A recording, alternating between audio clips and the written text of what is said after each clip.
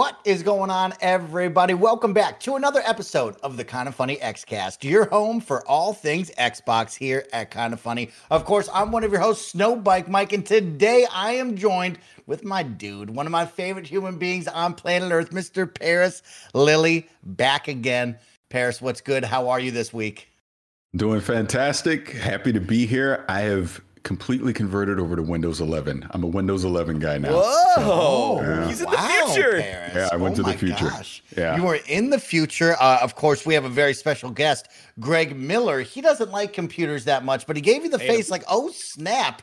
Are we all doing this? Paris Lilly, right now, is this what me and Greg Miller need to do? Are we stepping into the future with you, or should we hold off for a little bit longer? Don't do it yet. I'm using a Surface Studio laptop, but then I also converted one of my gaming rigs. I completely just rebuilt everything. And I was like, you know what? I'm gonna use Windows 11, and I'm just using it for my daily driver, my day job, the whole thing, and it's 90% all right. There's a few little quirks and bugs there as well, but so far so good. So we'll see. But I would say if everything's working good for you now, don't switch because they still got a couple things to work out.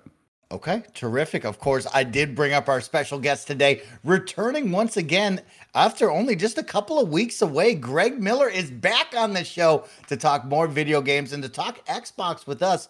Big Greg, how are you today? I'm great, Mike. I hope everybody took my advice and went and played You Suck at Parking on the best value in gaming Xbox Game Pass, because it's quite the title.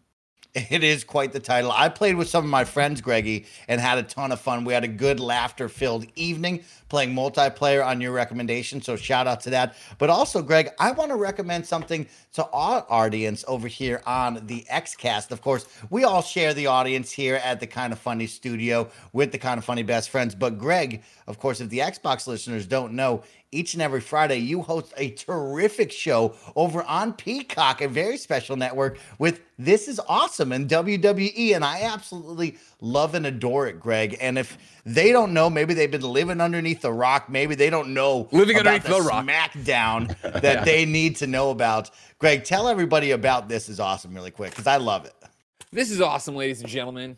It's a WWE programming chronicling the most awesome moments in WWE history. Our episode 4, we have an 8-episode run for this season. Just went up a couple weeks ago now. It was called, the most awesome finishers. So you can go through there and relive the Spear, the F5, Stone Cold Steve Austin, Stone Cold Stunner, Sweet Chin Music, and all the rest. It's available, on Peacock here in the United States, elsewhere on the WWE network, depending on what you get and how you get it. We bookend WWE pay-per-views. So basically what happens is a big pay-per-view comes around for that Saturday. We air the Friday before and then the Friday after. So as we get closer to Extreme Rules, you can expect the next episode of This Is Awesome, chronicling the most awesome weddings in WWE history. Paris, I want you to go check out this latest episode because it is so good. It's all about the ultimate finishers. And I'll tell you what, I'm looking to spear Game Over Greggy one day when I see him in person, because that has got to be the dopest finisher on planet Earth. Can I derail this slightly and we'll talk wrestling and then get back to gaming? Lay it on us. Mike, what is the all-time best finisher?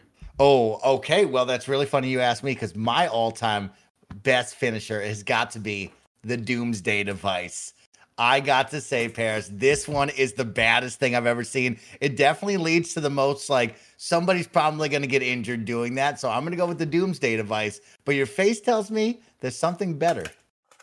Well, I always have to go back to the Stone Cold Stunner, just because of the impact of what that means and that character and just where wrestling was at the time. It is the most iconic finisher ever. I would say the one that I always had the most fun with would have been the People's Elbow, just because obviously The Rock had such great comedic timing. But yeah, I have to say the Stone Cold Stunner.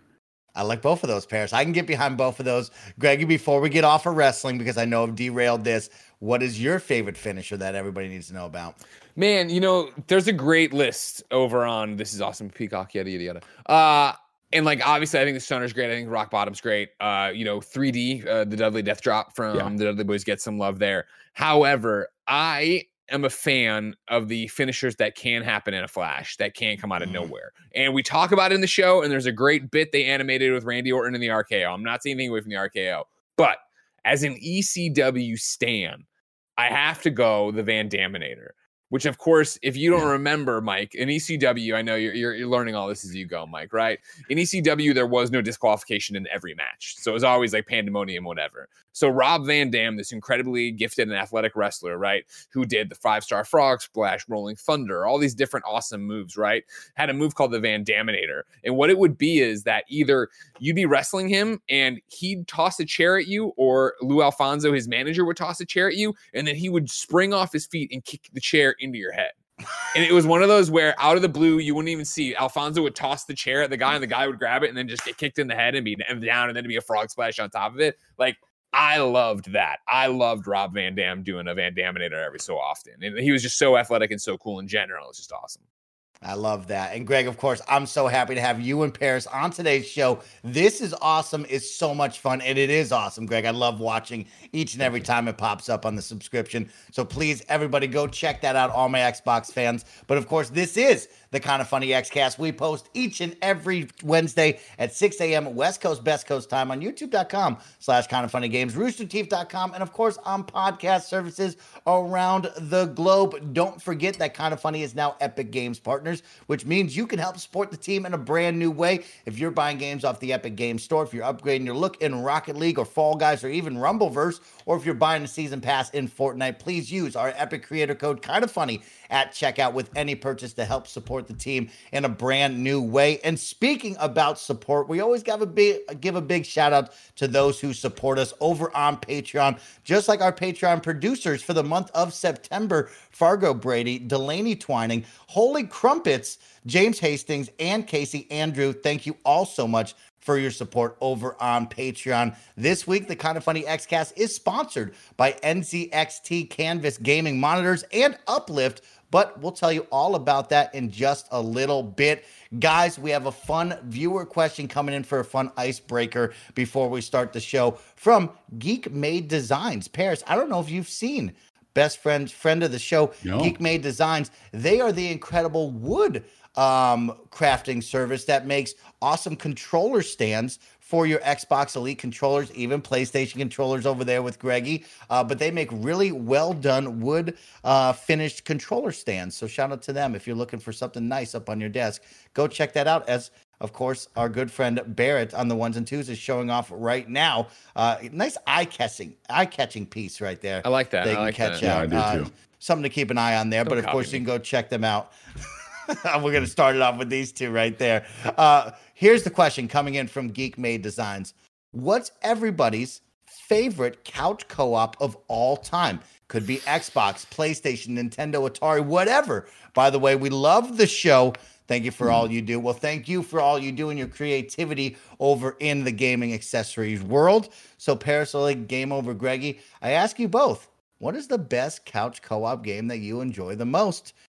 Paris, I'll go to you first. Now, are we specifically saying co-op, or are we including multiplayer in it? Let's go couch co-op. I want to be on the couch with you. Gotta be in the same room. I gotta go. Combat Evolved. I gotta say Halo Combat Evolved. Wow, that's a terrific answer. Yes. Yeah. Okay, I like that. What is your favorite map on Halo Combat Evolved? When we bring it back to the old school, we talk about the LAN parties. We think about Wizard. We think about Hang 'em High. What is the best maps there? Yeah, you just said it. It's Hang 'em High. Yeah, and after that, I would probably say Blood Gulch. But yeah, Hang 'em High. Of course, I like those answers right there. That nothing beats that Halo 1 pistol. Right, Paris? Just nothing ever beat that Halo 1 pistol, that feel, that vibe. Also being able to create your own Spartan and add the custom colors to it. I think I always pick salmon, that nice bright pink. I just loved that one is right. So good choice. Halo Combat Evolved. Greg Miller on the opposite side. We got an Xbox one here. What's the best couch co-op game, your favorites? So I appreciate this, and it's one of those clear your mind, come up with the answer. Ask me tomorrow, clear my mind, a different one come up. However, two have come up, and I'm going to cheat because I'm going to go one super classic that isn't an Xbox game, one more modern, right? Okay. Super classic, I would have to go Streets of Rage. Like, I remember Streets of Rage on the Sega Genesis was like a life-changing moment when me and Mike Boylan, he came over for a sleepover and brought that, and we sat there and just demolished it and had so much fun. I think it's one of the games like, he left in the morning or whatever, and like I made my parents take me to Funko Land that day to trade something in and buy it. Just such an incredible experience. It's so much fun, right? And then a more modern thing, when I think of couch co-op, and I think of it in a modern sense, I go to Overcooked and how much I love Overcooked and how much fun we've had with Overcooked, both in just crazy ass streams and then, playing off stream just with your friends. And then even to the fact of like when I brought my PlayStation home for Overcooked 1, maybe it was Overcooked 2, I don't remember. No, it was Overcooked 1. I came home, my friend Poe, he bought his PlayStation while we were there. I got him that game and we played it. Like, again, we're grown adults at this point, but still staying up till the middle of the night playing through it because you're trying to 3-star every level. And then when he came out here and Overcooked 2 was here, same idea. Like, Overcooked, I think, is such a special franchise and has done so great in recent times, right? It being that couch co-op experience in a way, they're single player games are dead. And then it was for a while, well, couch co-op's been killed by, multiplayer stuff. And like, obviously so many great indies are making sure there's a couch co-op scene still alive, but Overcooked is the one that stands out for me. Like, man, that is such a good time with people. And you can go to, me and Joey screaming at each other, me and Andrea screaming at each other. It's just so much fun. Oh, great. That's he's gonna a great cheat. Answer. Oh, if he's going to cheat, I got to cheat too then. So Double Dragon. Yeah.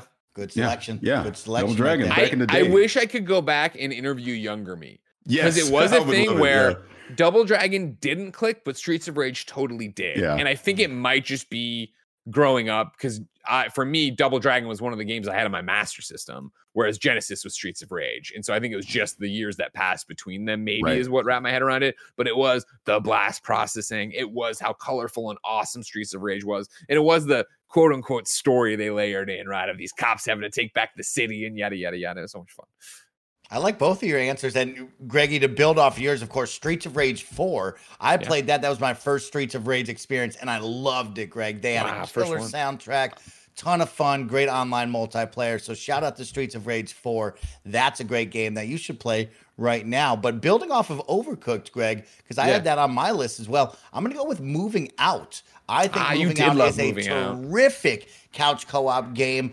Same style as Overcooked, but I've always said it, a little less competitive, a little less stressful, more teamwork, more team-based gameplay, which I really, really like, where you work and cooperate with each other to move out all of your crazy items out of each household. So I thought Moving Out was a great one. Of course, for all the Xbox fans, pairs, they know I'm going to say it. Fusion Frenzy, right? We talk about couch competitive games. Nothing better than a fun party evening filled with Fusion Frenzy and a whole lot of screaming and throwing the controller at each other to try to win. Love that. How have you guys gone this long and not mentioned the actual best couch co-op game, Castle Crashers? Come on, y'all! Wow, the OG four player coming in. This was so many memories playing this in high school with all of my friends, and just coming in here and making new stories every time, replaying this game over and over again. The true OG right there. Great pull, and that's a great Xbox Live Arcade game right there, Bear. One of the super OGs that really built that, and I'll never forget Castle Crashers and unlocking new Castle Crasher characters as well, Bear. It was always a fun time. What a great game that is. So good pull there. Guys, we got a fun one to talk about. Not couch co-op, but co-op gameplay right now. Grounded 1.0 is finally here, and we got to go hands-on with it early thanks to our friends over at Obsidian Entertainment and Xbox. So thank you all so much for the review codes and giving us the opportunity to talk about our hands-on experience and give you a review of our experience with Grounded 1.0. Of course, it's been 2 years in the making, Greg and Paris. It's been a long, long time. As many Xbox fans will know, this has been on early access on your console since July 2020. Obsidian has now hit 10 million players on this little love project of theirs. I mean, Paris, you and I have talked about it. We're talking about a development team of like in the teens to low 20s. This is not a large group making this game, but boasting big numbers, finally hitting 1.0. And of course, we got to go hands-on with it. And I thought, you know what? Let's sit down. Let's talk about our experiences. Let's talk about what we thought and hopefully share the hype and the enthusiasm or the critiques with the Xbox fan base that we have here on the Xcast right now. Greg, I want to kick it to you because you're our guest to start this off. Hello. What were some of your experiences with Grounded 1.0? Well, they debut Grounded, they showcase Grounded, they say it's going to early access, and that was, correct me if I'm wrong, that was an out today, if I remember correct, from one of those Xbox showcases, right? Where it was like, bam, it's ready to go. And I remember, Mike, you and me jumped in and played that night. And real quick, I was like, I love this atmosphere. I love what's going on. I'm out of content. because it was obviously early access day one, yada, yada, yada. And it was pretty much get down to Burgle. And then it was like, okay, cool. There'll be more stuff obviously later on, but we're not there yet. And I was like, I like this enough that I want to wait until full release. Like, I'm not going to do a drop in every so often and check in every few months or anything like that. I'll just let it go and I'll come back later. And so that's what I did. And when I got the review code, I was super excited and I jumped in and played that entire night. And I remember slacking you, Mike, and being like, it was during PS I Love You was doing our replay of God of War. And so I took the night off to play this. And I was like, I hit you up, Mike, and I'm like, happy to report that Grounded is still a great time. And, days, maybe a week later from that, I still am here happy to report that Grounded is a great time. Like, Grounded is a ton of fun to play. It is a survival game through and through. And this is a weird one where I'm telling you right now, if you love survival games and you first off, try it, Xbox Game Pass, what are you doing? Go do it. Why would you not do it? I had hoped that it was going to be a bit more Obsidian RPG. And what I mean by that is not, the choices matter. I'm blowing up. I'm doing no, nothing crazy. I just was hoping for more of a quest log. Because when I played that first night and you went to Burgle and they were saying like, oh, there'll be little quests and there'll be like dailies and yada, yada, yada. I was like, awesome, cool. That sounds great. Coming back and playing that first night, I finished it, put it down, went back to God of War, came back. And then every night since then has been, okay, this is a survival game. And that means I'm just trying to survive and everything else is kind of light in terms of world building storyline stuff. They do a VO, fantastic. You're finding the tapes, you're playing cassette tapes, you're finding out why the creator of the shrink ray got shrunk and how he lived and his experiments, Burgle's memory you're help getting back. You're slowly kind of piecing your story together too. But that's it. Outside of that, it is cool. Craft a better torch, craft a better axe, craft a better thing. And for me, that is not the kind of game I'm in. So it's not that Grounded is a disappointing game. Grounded just disappointed me a bit. Where I love the setting, I love the visual style, I love what they're doing with it, but I played it and I was like, oh, okay, well, I'm doing a stream with Mike and Andy, which was today, but next week when I was talking about it, right? I'm going to stop. I'm going to hold off instead of doing the thing right now where I'm pounding my head against trying to survive here and not having a great time, and play with them and see if that's the proof in the pudding, the secret sauce, the thing that'll make me into a Grounded fan. And we did that today. We played 3 hours of it, had a lot of fun, but it is not the thing that made me walk away going, I got to play more Grounded tonight, which is disappointing for me, Greg Miller. I don't think, and you see the review scores it's getting, I don't think that's disappointing for someone looking for a great survival game experience. Well said there, Greg. Paris, I'll kick it to you next to hear your thoughts and impressions early on, and then we'll take a deep dive into some of the goods and the bads. Yeah, so it's interesting what Greg just said, because I'm pretty much in agreement with him. And I think for me, here's the difference. It's, and I've probably put in a good 12 to 14 hours playing this game. And to his point, I jumped in when it first came out, early access, and then I kind of stopped. Like, you know what, I'm going to wait till the final thing comes out. And obviously here we are with the story. I think for what Grounded is, I think it's a great game. It is. If we were probably scoring it, I would probably have it in that 4 to 5 range, right? 4 out of 5 range, right? But to your point, Greg, I think you have to really be into survival games to love this game. That's the whole, because this is truly a survival game. And the thing that I've learned sitting here playing over the past week and a half is, like, my son would watch me and he would want to play, but he couldn't because obviously it was early access. And as I'm playing, hitting that struggle bus, because I was playing it at whatever the normal difficulty is, literally everything in this world is trying to kill you, right? So, and I would hit the struggle bus sometimes going through that, right? And again, it being a survival game. Oh crap! I got to get something to eat. I got to get water. I got to do this. I need to craft a new tool. All these things. Oh shit! I'm dead. Oh crap! I'm dead. Go back and get my backpack or whatever. It's a game that I feel, to truly enjoy, you need to play with other people. That's what I've taken away from this time. I found me playing by myself, while it was okay, I really wanted someone else to be there with me. The base building, all that stuff. It's like if I had the crew in there and we're going through the story together, we're doing the quest, we're building all this stuff, we're fighting all the spiders and all this other flying stuff coming at us. That would be fun.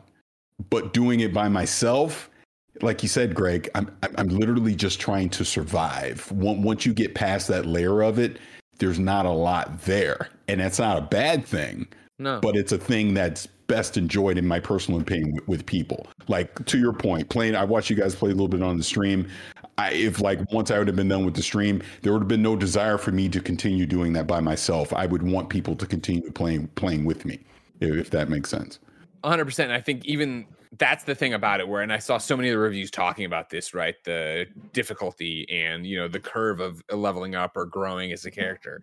And I think it was actually Mike, before we even really got into this, was talking about the fine line of a survival game, where it is the challenge of surviving and then the dramatic beatdown, stomp you into the mud part of surviving. And, when I ventured out of my comfort zone that I had built, where I was keeping my little lean-to in my workshop and all that stuff, and I was like, I just want to explore in that direction, right? And I went in that direction and just got eviscerated, right? You drop your backpack, you respawn, you see your backpack. I'm like, well, I had a lot of good stuff. I'm going to go back and get that. And when I went back and got it and got killed again, and went back and got it and get killed again, and none of that, I'm getting killed and not even doing any damage to the enemy. Nothing, like, it's not like I was in the fight or anything else and I'm crafting a spear instead of my axe or I'm not doing anything. It became like, oh, well, I'm just not going to go back for that stuff. You know what I mean? And that's not the gameplay loop I want. And I understand, of course, that, again, it's a forgiving survival game. And I don't mean that in terms of, obviously, we're talking about of getting your head kicked in, but it is the fact that every backpack I've ever dropped is still out there, to my knowledge. There's still backpacks littered on my screen when I turn it on, right? So they are still there. And so it is that encouragement of like, well, you died in a gas, so you need a gas mask, or you got attacked by this thing that you weren't powerful enough for. Like, I get that, and I understand that. That said, me, Mike, and Andy playing today, we did not pass where I was in the game, or we almost caught up to it or whatever. I played it really weird. We'll get to that later. But storyline caught up to where I was, but we were still we could not beat the mosquito. We all, you know what I mean? We all got killed by the same mosquito. And granted, maybe we weren't organizing attacks and doing things, but it is still that thing of just like, okay, well, it's not like banding together made us feel super strong. We built the base way quicker and had a whole much more fun doing that, I think, than I did solo. But it still was like, all right, cool. Well, we clearly need to stay organized and do this. Yeah. But I'm not like motivated to go back and do that and conquer that challenge. Mike, am I wrong? No, not at all, Greg. It's funny because I echo both of you, and I'll say very similar things, and I'll talk about that difficulty spike. But yeah, after today's stream, I think it hurts, right, Greg, when you review these games early and then try to jump back in with your regular public friends and have to do the same thing over and over again, sure. Right? It is a little wearing. And going into this, I thought, okay, for sure, this is how I want to play. Because when we talk about that difficulty spike, I played on mild, which is the easiest part on the difficulty level scale, and I still got beat down constantly in this game. And we'll talk about that a little bit later, but I'll give a hint. The assistant manager does not mess around. And if you've made it to that part when you're listening to this, you will know going in solo on that is very difficult. And so, yeah, was looking for a different vibe multiplayer wise. And I think that's what these survival games are all about, is going in with friends, having that shared idea of, hey, we're going to build this base together, or we're going to go explore. And it's also that thin line, Greg and Paris, of I really enjoy what Grounded is doing with this story, right? They have 10 minutes of pre-rendered cutscenes. They have hundreds of hours of dialogue lines, right? Just like you brought up, or I should say hundreds of lines, not hours, of dialogue like you brought up, Greg. And I got lost in the story. I liked it when I was alone and I could hear what was going on and starting to piece together, well, why am I small? Why am I in this backyard? I think they had a really interesting narrative that you rarely get in the survival games, right? Like you'll get some sprinkled, but I think they went above and beyond and really made something special. But of course, when I play with my doofus friends over there, we're just going to be yelling and doing dumb stuff. So I won't ever get it, right? The full story. So it's like this weird give and take, but that difficulty spike was punishing throughout all of my time. I hit about 20 hours by myself, and it hurt to play by myself, where I would get beat down, like you brought up, Greg, where I would lose a backpack and I had to ask myself, am I doing this again, right? Perfect example was going up against the assistant manager. I probably fought that fight 6 to 7 times in a row, and I got close. I was in the final 1/4 to 1/3 thinking, you got this, but really I didn't have that. And I think that's also the fun part about these survival games is you should be able to let off the gas a little bit, go somewhere else, reevaluate, gear up, be better to go into those fights. And I think when you're fighting by yourself, you might get in that mindset of go, go, go, when it should be, hey, I'm going to go smell the roses over here and do something different. Greg, I see you saw something.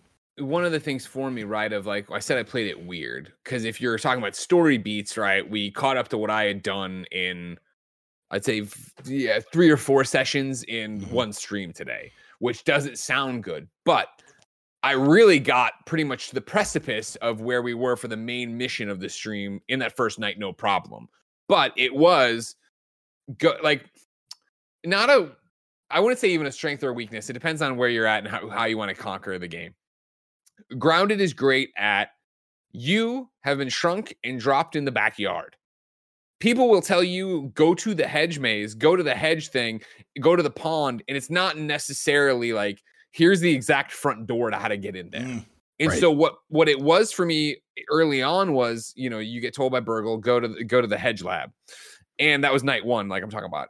And I head off in that direction, and I get killed by a bunch of spiders. Okay, I won't go that way. I head off this way, a larva pops up, and that gets me. Okay, well, I'm going to go this way. All right, there's the hedge. I, go there. I sneak past some spiders, and I see the lab door, and I get to the door, and it's locked. And it's like, okay, this isn't the way in. So I go left, and I get killed by a spider. I go, and every time I'm getting killed, and again, this is me. I could have made a lean to closer and respawn there and change my spawn point. I was getting sent back to the home base I was working on, which then meant I'm traversing all the way back across the lands and doing the thing, which I didn't want to stop going to the home base because I was making a home base, but then and so like after a number of spider deaths right there, I was like, cool, gameplay change. I'm going to stay at home base, make base awesome.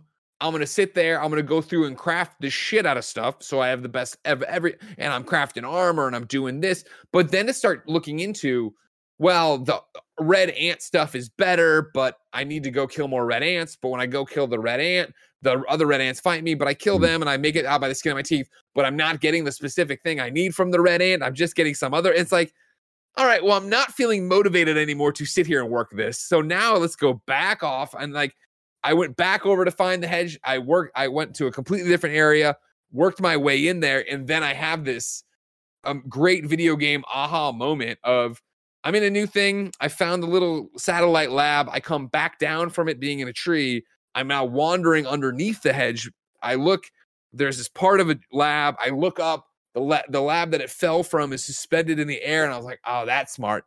Now it's a night of, well, how do I get up there? Oh, shoot, spider, run. Okay, the spider's not, okay, blah, blah. And it's like, it's so much of, I think there's people and survival game fans who thrive on that of, awesome, there's as soon as I need what I need, blah, blah. But for me with like, Ben and limited game time and all this stuff, I was like, oh man, this is kind of stressing me out. The fact that I'm spending multiple sessions trying to do the same thing and get where I need to be.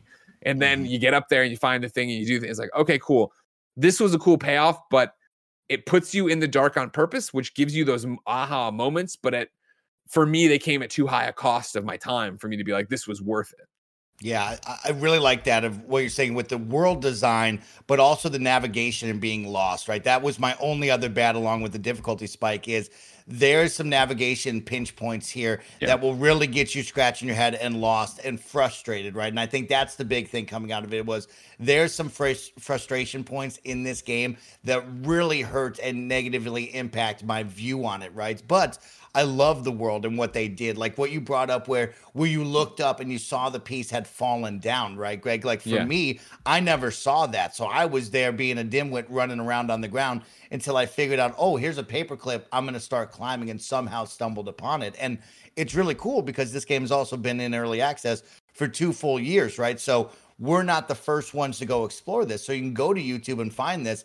And the puzzles that they created for this, I don't know, Paris, if you jumped into it. I know Greg hasn't, but the koi fish pond and finding out how to find that bunker and going deep down in that. No, it's like I didn't. Really well thought out, fun puzzles for each and every one of these 4 initial bunkers that you're going to go find. And that was some of the stuff that I loved, along with the systems, right, Greg? I think the big highlight is this is a very well thought out and well done survival game when it comes to it. This isn't like when we talk about Mario plus Rabbids, right? And we had that fun little moniker of Baby's first XCOM. This isn't Baby's first survival game. They have some really deep systems that make it fun for survival ultra fans, right? When you're looking at it, you can go from the very basic building stuff to the biggest and the baddest building. You have upgrades for all of your weapons. You have upgrades for your character itself. Like, there's a lot of systems at play. And also the insects collide with each other, making these cool epic battles amongst each other, which I thought was cool. Yeah. Like, there's a lot of cool systems that are all working together that I love. Well, see, that's the overall sentiment that I have between what Greg was just talking about and what you were just saying, Mike. I mean, are there some things, some kinks that could be worked out that aren't the greatest? Like, it's almost a blessing and a curse that they don't hold your hand. That's the whole beauty of a survival game, in that it's encouraging me to go out into the world. I have to expect that I'm going to die. I'm probably going to die a lot, but then I'm going to discover all these new things. I'm going to see something up like, well, how do I get there? All right, let me try to figure this out. And that's where I go back to, and I'm obviously kind of in your boat, Greg, where there's limited time because there's kids running around doing all this stuff, where maybe I don't necessarily have all the time in the world to be figuring this out. I really wish I had a buddy or two with me to help me along the way. Maybe that would encourage me more and we'll figure it out quicker. But I would just say overall, when I look at this game and I look at this being in early, 2020, right? I think that's when it started. Because I remember when I was at the Showcase Extended, I got to sit down with Adam and we were talking about this ahead of time. And he even told me, they start off with like a team of 17 people making this game, right? And to see what started as an idea inside of Obsidian has grown into this full game at the 1.0. I mean, let's not sell it short at all, as far as positives go.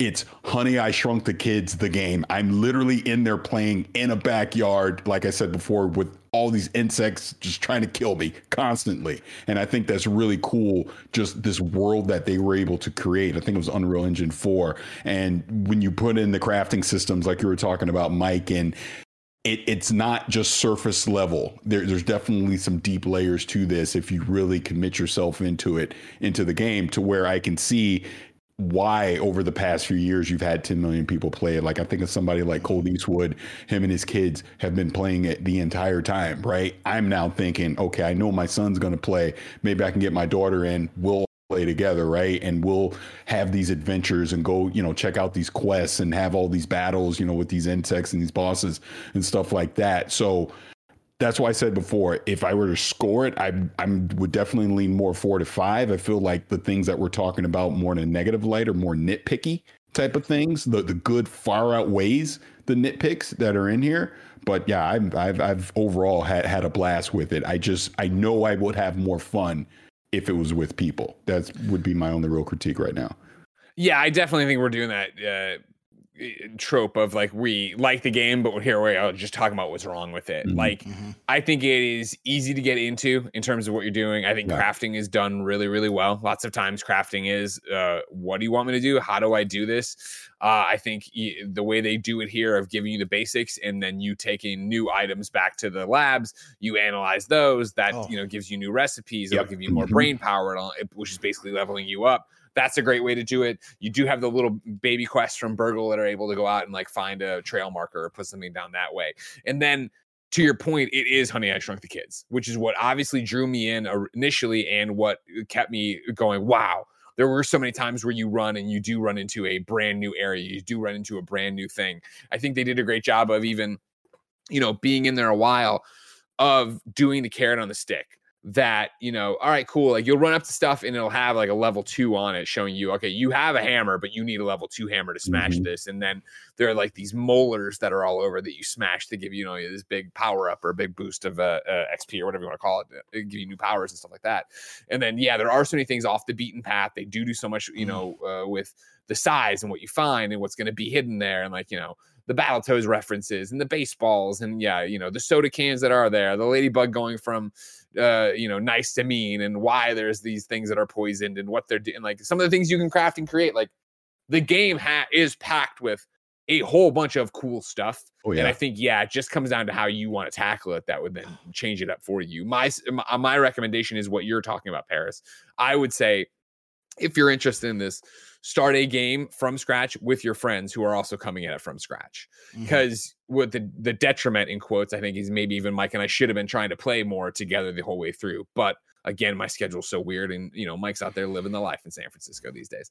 So, but it was that idea of like, to have all this progress and then go to Mike's game today. I was like, oh right, I don't bring any of that back and forth. This is its own world. And it's like, oh, so we're redoing everything. And it's like, I feel like I keep in this game, when I get frustrated is when I'm crawling up the hill and then I slide down and I start crawling and I slide, and I can't just get over that hump. Like I want to get over that hump and get further into it. And again, I could have, copied my game and invited them into that, but we wanted to start from scratch on stream today. Right. So we did. And there's a bunch of different ways to get around the issues that I've had. But all that said, I just haven't had enough personal fun with it to be like, tonight I am going to start a version that is just me and Mike playing together. It's like, there's other things I'd rather play. But again, that's me talking as Greg, not as somebody who's sitting here saying that the game is great. Like the game is awesome. Like it's got a whole bunch of cool stuff in there. And if you're a survival person or someone just casually interested in seeing what it is, I think it's a good one to get into. Absolutely. And that's kind of to my point where I want to start a thing with my kids. That way, look, they're stuck with me. So I know I have a dedicated world that we can constantly continue to level up and play in.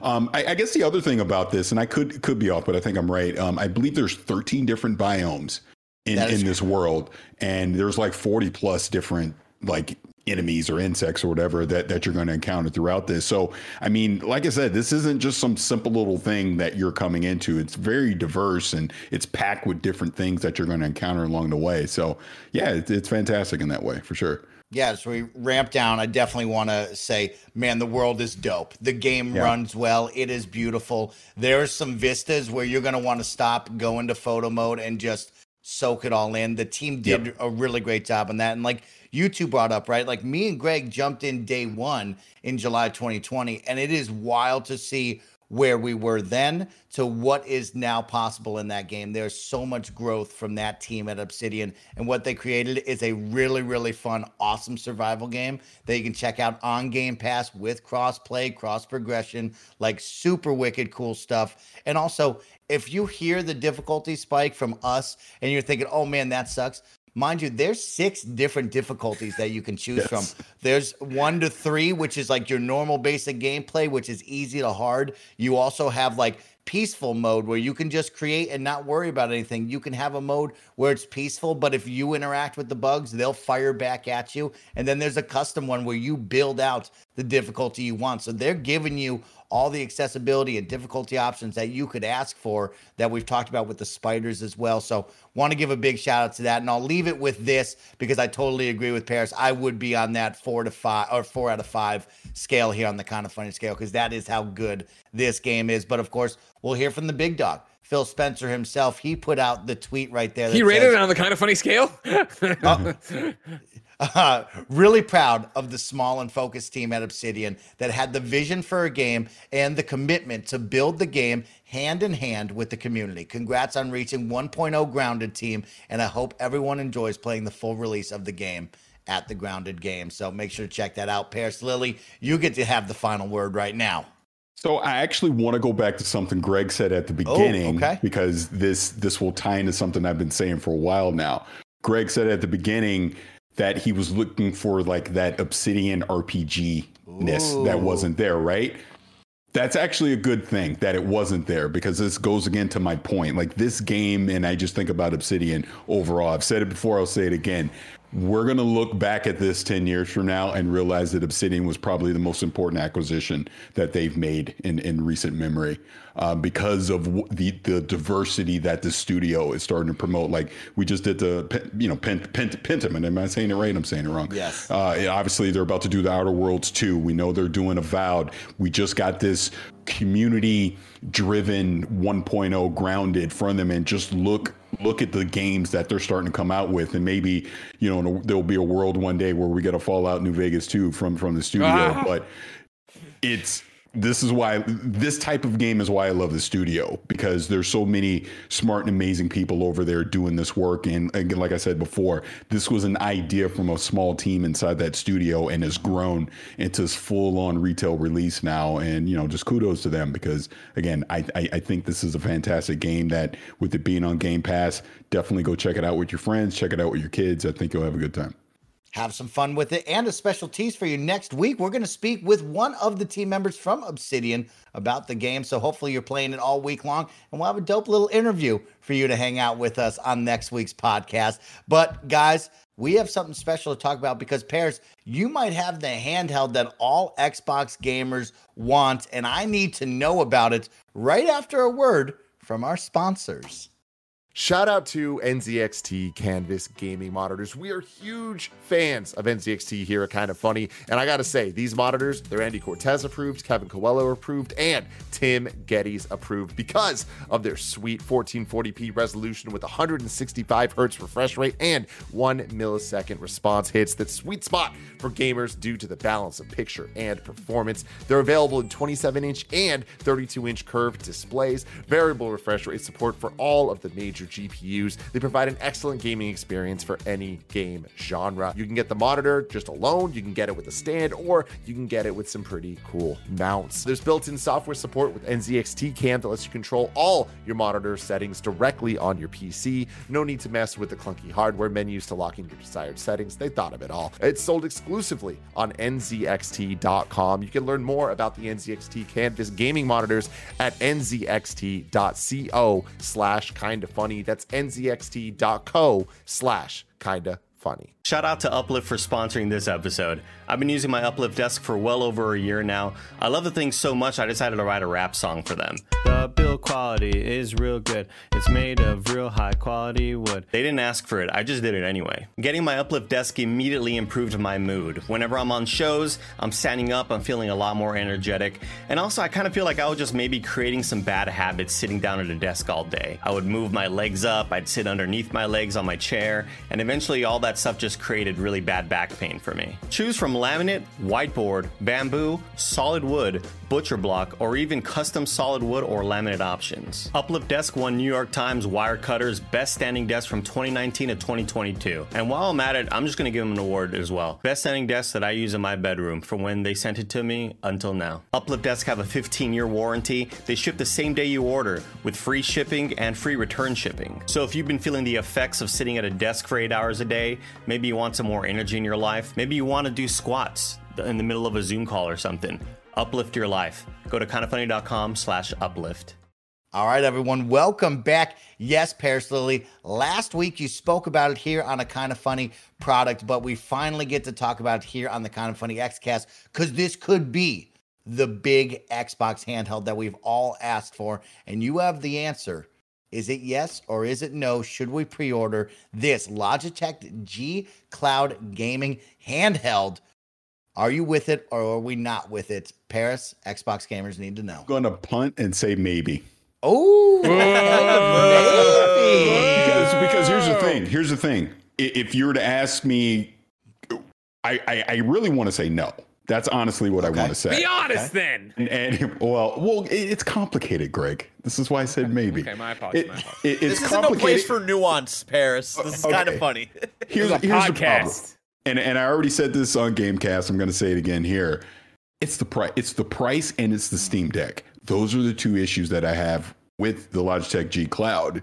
In that, I love the hardware for what it is. It does exactly what you expect it to do.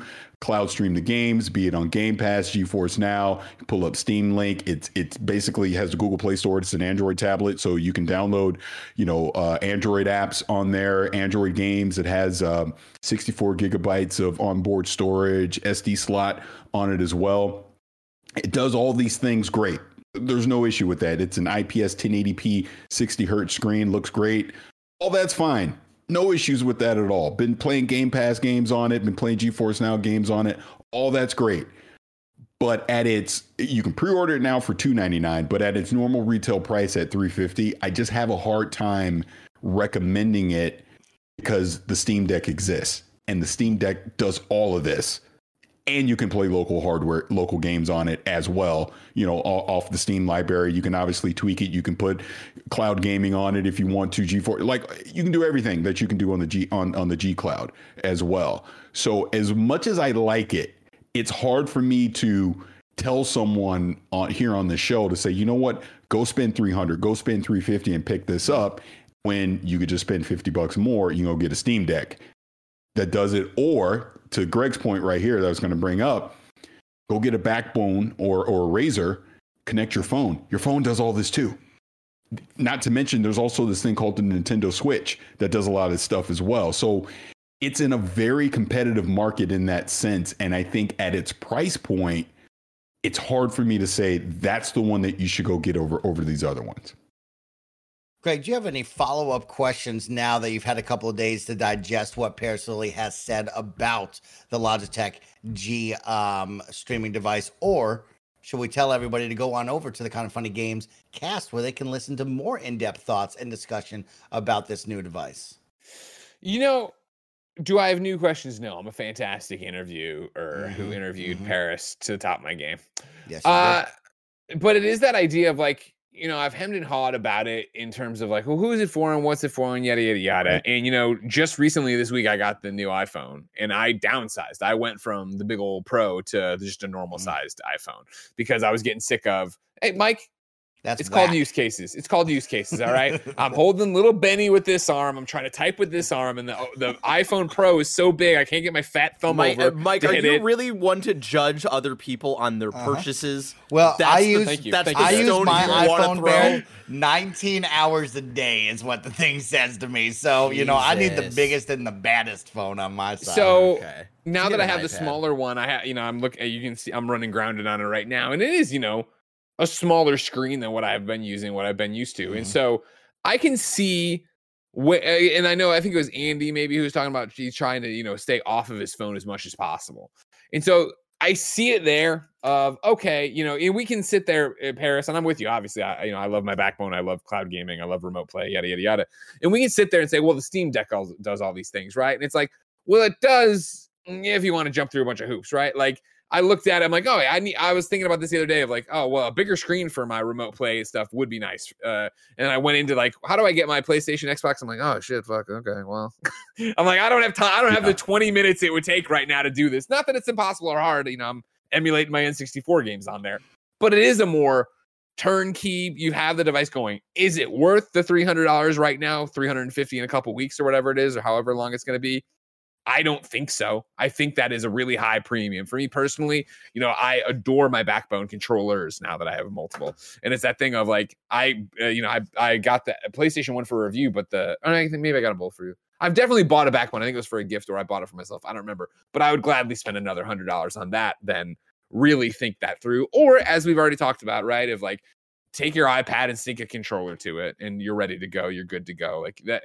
We're in such an interesting spot that a turnkey streaming remote play device there's so many other devices that are turnkey as well. The Steam, my Steam Deck is not one of them, but it could be if I wanted to spend an hour with it and make it have all of them ready to go and do the thing. 15 minutes.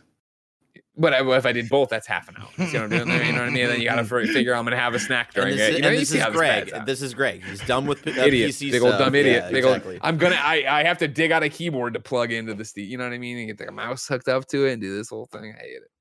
But anyways, no, Mike, I'm more interested in you. Does it have you thought any more about it? Because you're Mr. Xbox over there, and I don't hear you using the Backbone or doing that much. Unfortunately, I've not, Greg. I listened into your Kind of Funny Games cast, and I've spoken with Paris this week. The big downfall is not being able to download directly to the hard drive, Greg. That is the biggest thing that I'm looking for from an Xbox handheld, right? I love the idea of being able to go on Wi-Fi and cloud stream. That is a must-have now in the Xbox ecosystem. It's a great tool. It's a great, awesome opportunity. But on the flip side, I need to be able to download games because we're not always fortunate enough to have just Wi-Fi all the time. It also doesn't have like 5G or any sort of cell service there. So now I'm restricted to having Wi-Fi all the time wherever I need it. So the downfall for me is not being able to download games directly onto that. I think that's what the Xbox gamers are looking for, is that PS Vita meets the cloud type vibe where, yes, I have games, I can download them, they're always there ready to go. Oh, I can play games on Wi-Fi or maybe even a 5G cell service if you want to do that, and I have it all in one. The Steam Deck is a great option, right? But like you said, there is some small hoops to jump through on the Xbox side if you want to use Game Pass. Also, at the same time, right, when you look at it, it's a very high price point. I'm looking for more, something at about $300 that lets me do all of that is the dream, right? When I see Paris's device there, that's a $150 device that I would want to buy, right? If you told me that's $100 to $150, I would look at you and say, okay, maybe we can have a conversation about just cloud streaming. But beyond that, I think I need more, and I think the Xbox gamers need more as well to make that jump to what they really want out of these kind of devices. Now, out of my couple weeks of testing with this, if somebody from Xbox is listening or watching this right now, I do have one request. The fact that you can do Steam Link on here, so I can obviously do local streaming in the house and play. There's another PC, Windows gaming store, whatever you want to call it, that I would love to also see have this functionality, and it's the Xbox one. It's the Xbox app. And the reason I bring that up is, yes, the Series X, I can do remote play from that, and it works just fine. But I also have children, and my children like to play on the consoles. So if they're all on the Xbox consoles, but I want to play an Xbox game, I can't, because it's taken up, and I can't do remote play because they're actively on using it. But I do have a PC, and if that Xbox app was working, I could also do cloud streaming on this as well. So I think that would be a great quality of life feature that would help a lot of parents who have children that like the game too. Hook a brother up. That's all I'm saying. Help me out. Well said, Paris. I like that. I like that. Family plan. Let's get that closer, and let's continue to take steps to this awesome future that we want, everybody. Paris, we have a really dope story. We have two stories to end out today's show, and something really special I know near and dear to your heart. All of our hearts here are kind of funny, something that we've really been trying to amplify and talk about, and that is Xbox now introducing Project Amplify. I'm going to read directly from the Xbox blog, and I would love for you two, we have a really great one here with Game Over Greg Miller, to talk about this, of course, from the Xbox blog. It says, gaming is a leading form of entertainment, but to date, only 2% of professionals in the video game industry are Black, compared to 13% of the U.S. population. In partnership with members of the Black communities at Xbox, Xbox is looking to up-level that statistic and close this gap by promoting pipelines for Black people and youth across the gaming industry.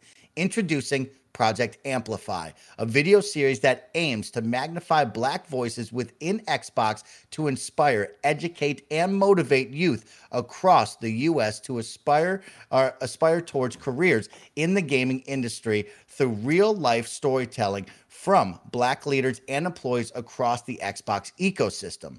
Project Amplify features 14 Black employees from across Xbox as they each share advice, insights into their current roles, and highlights from their time within the gaming industry. This video series is meant to educate youth on the diversity of roles within the gaming industry while highlighting some of the Black people who are working in those roles daily. Paris Lily, this is something you have been a massive advocate for here on this podcast, educating not only myself, but so many who listen around the globe. You see this. We see more and more steps towards this from Xbox. What does this mean to you, and what does the future look like with something like Project Amplify? It means a lot to me.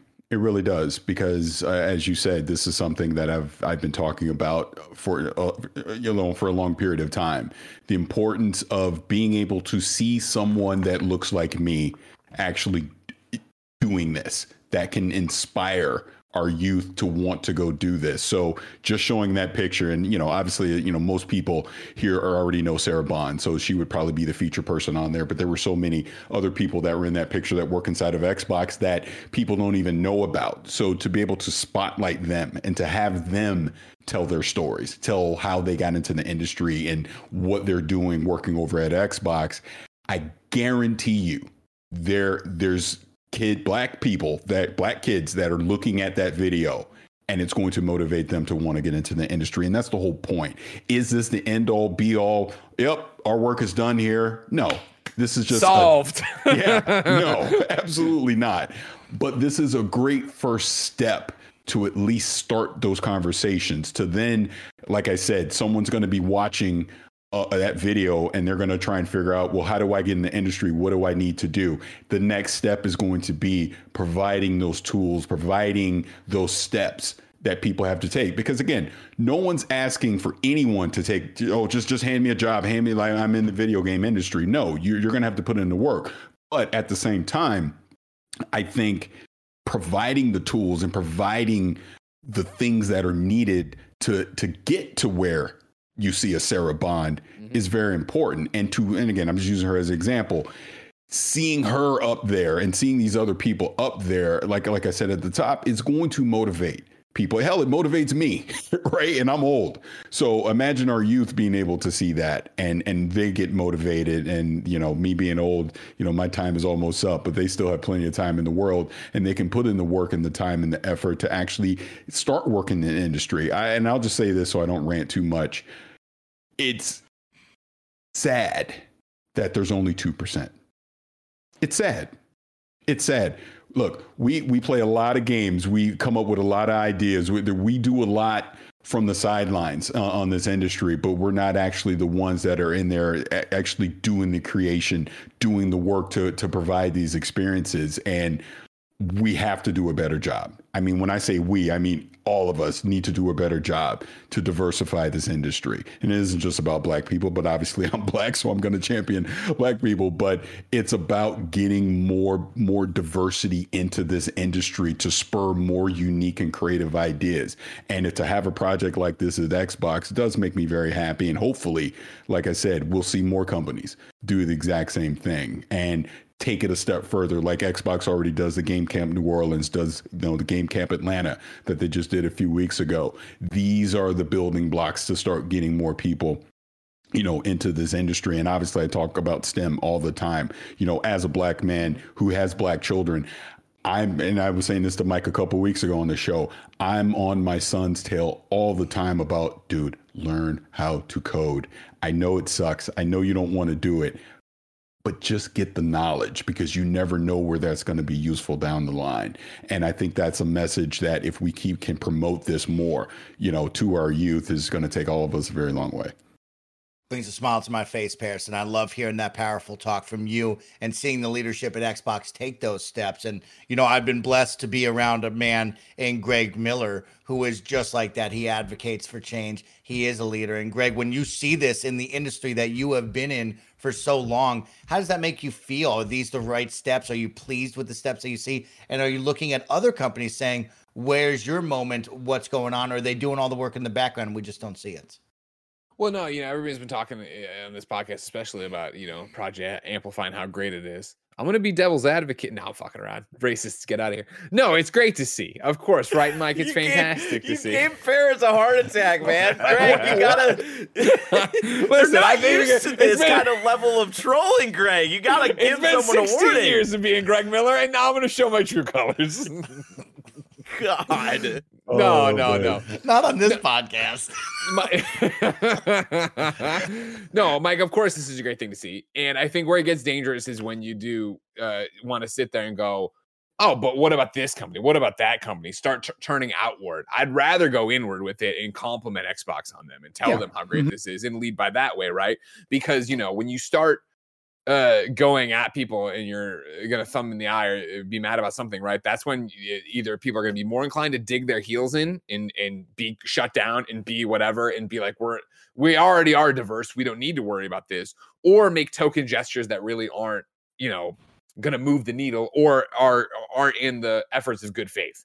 You want the pressure to come internal. You want Xbox to do so great at this and be applauded and lauded for this that every other company goes, oh man, like from a company groundswell, we aren't doing enough. We should do this. And also, of course, the fact that every other big video game publisher and developer can then look around and be like, yeah, you know what? We are diverse and we should use our voice and we should mention that. Because, to Paris's point, right? Like, obviously, there's been an increase in diversity in the video game industry in the time Paris and I have been playing and being around video games. And part of that is the fact that you are seeing people rise up and be able to say, hey, I am this kind of person. I am this gender, creed, sexuality, race, and I'm going to represent that and be there and move that baton forward, move that flag forward. And so I think like it is an incredibly special time right now to see stuff like that celebrated in the industry, both in terms of Xbox doing this, but then the fact that there are so many developers of color out there making incredibly unique experiences that open my eyes as, you know, general ass white guy to new cultures and new things, and being able to understand that. And I think that can go so far, right? To really open up, to make a game that is anchored in your culture, and maybe not even about your culture, but anchored in your culture, to have those paintings of it. I mean, look at like, you know, something as simple as Spider-Man Miles Morales, right? And like, to how much did we all get to experience what, you know, a Puerto Rican family or Puerto Rican / Black family feast is all about, right? And how he talks to his family and what his Harlem's like and all these different things. And, you know, even to have the girl in there that is deaf and use sign language. And again, remember how amazing that was. That wasn't a big thing. Like, right, you can then go back as far as like, I remember, you know, there was a great, oh man, I still follow her on Twitter, but the name is escaping me, Twitch streamer. And I remember when her clip blew up of her first time playing Left Behind when it came out on PlayStation, and Ellie coming out as gay, and like her having to stop the stream and break down because she saw her story represented, right? Like, you do this thing that I've always talked about on podcasts, Mike, and, you know, you kicked it to me saying that, you know, I've been doing this a long time, right? And I'm always striving for this and striving to be better. And what I always, if there was one thing when it's all said and done, I hope that people take away from my podcast career, it would be the fact that obviously I'm trying to be a better person each and every day. And each and every day I screw it up in some way and I make a mistake. And when those mistakes are made, what do? We talk about them. And you see me genuinely try to be a better person and try to learn from that and learn from those experiences. And so me sharing those kind of stories, I hope then educates people the way I wish I had been educated when I was younger, right? I tell the story all the time, you know, of when I was, you know, growing up in the suburbs of Chicago and then going to school in Missouri. Like, if you didn't like something, totally fine to call it gay. I don't mean it's homosexual. I mean, it's stupid. I mean, it's this. And I remember, and it's a tired Greg Miller story, so I will summarize, but I remember, you know, saying that in college once with the door open. I was making a comment, making fun of Jason X, I think it was. And my friend Graham, who was gay, and like my first close gay friend, stopped. He's like, "What'd you say?" I was like, "Oh, this is stupid." He's like, "But that's not what you said." And he sat down and talked to me, and it wasn't confrontational, and it came from somebody I trust and respected. And I was like, oh, okay, I never thought of it that way, and I apologize. And we were in, obviously, and it's that thing now that we get to do that with podcasts. Xbox gets to do that with this program. Developers get to do that. People who are, you know, companies that are making statements about Black Lives Matter or whatever they need to make a statement about out there, that we don't support this. This is what we stand for. It's, you know, the cynic and everybody wants to, pandering, the liberal agenda, blah, blah. It's like, no, these companies are made up of people, and they want to make sure that they are representing their workforce. And sometimes it's pandering, but most of the time it is, hey, this is a moment for us to actually talk about who we are and what we are, so that you can educate other people who care about that game, that brand, that developer, that company, can sit there and go, oh man, I do respect Xbox. I do respect Sarah Bond. And the fact that they're saying that they're putting out 2% of professionals in the video game industry are Black compared to 13%. Like, that is something that we need to think about. It is something, you know, we think about all the time with, I should say something I think about all the time when you compare, and this isn't me knocking IGN, but you compare the podcasts I started on to what podcasts are now. When it was that, every Game Scoop was just a bunch of white guys around. You know, we had Jeff Haynes, who was Black on Podcast Beyond. We founded that, and then Jeff left, and it was more white guys, right? We're talking about not having people of color, not having gay voices, not having women, not having these things. And again, not having them to have the token, well, we have a gay person, we have a Black person. Not that, just trying to represent who is listening to the fucking show. And it wasn't something you thought about until the audience started talking to you about that. And it was a thing of like, oh, right, like we need to do better about that. Well said from both of you. Absolutely. Yeah, very, very powerful right here. And a great, go Paris. Yeah, can I say this one thing? And obviously I try to not talk about anything that was in confidence, but this isn't necessarily in confidence. This is just an observation that I've had over the past couple of years. Greg made the point about, you'll see stuff like this and, it's just pandering. Oh, like, why are you doing this? I can say, as a black man who has had opportunities to do things with Xbox over the past couple years, the leadership over there is sincere about this. 100%. I have seen it with my own eyes. I have had those conversations, and it's not just pandering. It's not just a PR stunt. It's not just marketing. There's legitimate, we need to do better. We need to be more diverse. We need to introduce more ideas and more cultures into our workflow, into our environment here at Xbox. That is a real statement that I have heard, and I do believe. So no one has to believe me when I say it, but I'm just letting you know that when I saw that, it didn't shock me, because I know that there were conversations that have happened there internally from their leadership, from the tippity top, right? So I am definitely happy to see that. And I just hope this is the start of something more. This is the start of something to where it's not, I forget what the year was. Again, I keep picking on Sarah Bond, but it's just top of mind. Was this 2018?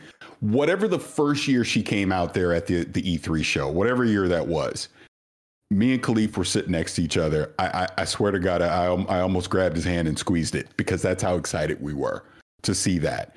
And I'm an old man that was excited to see that, like, oh my God, here's this black woman up there on stage at the Xbox show, and she's presenting all this stuff. If I was excited about it, imagine that 14 or 15-year-old kid that's seeing the same thing, that's 100%. Thinking, I'll never have an opportunity to ever do something like this. To see someone like her up there on that stage just might be the motivation to get them to believe that, yep, I can do this too. And then again, as I said before, it is up to us to make sure that we're providing the pathway, the tools, the skill set, the opportunity to get the skill set to be able to do this stuff. So again, I'm happy to see it, and I hope we see more.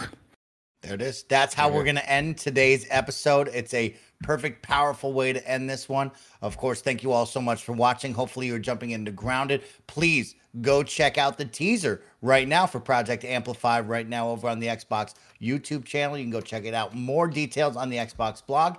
And with that, on behalf of Paris Lilly and Game Over Greggy, Greg Miller from the PS I Love You and Games Daily crew, and Bear Courtney behind the scenes, thank you all so much for watching. Game on, gamers. Peace.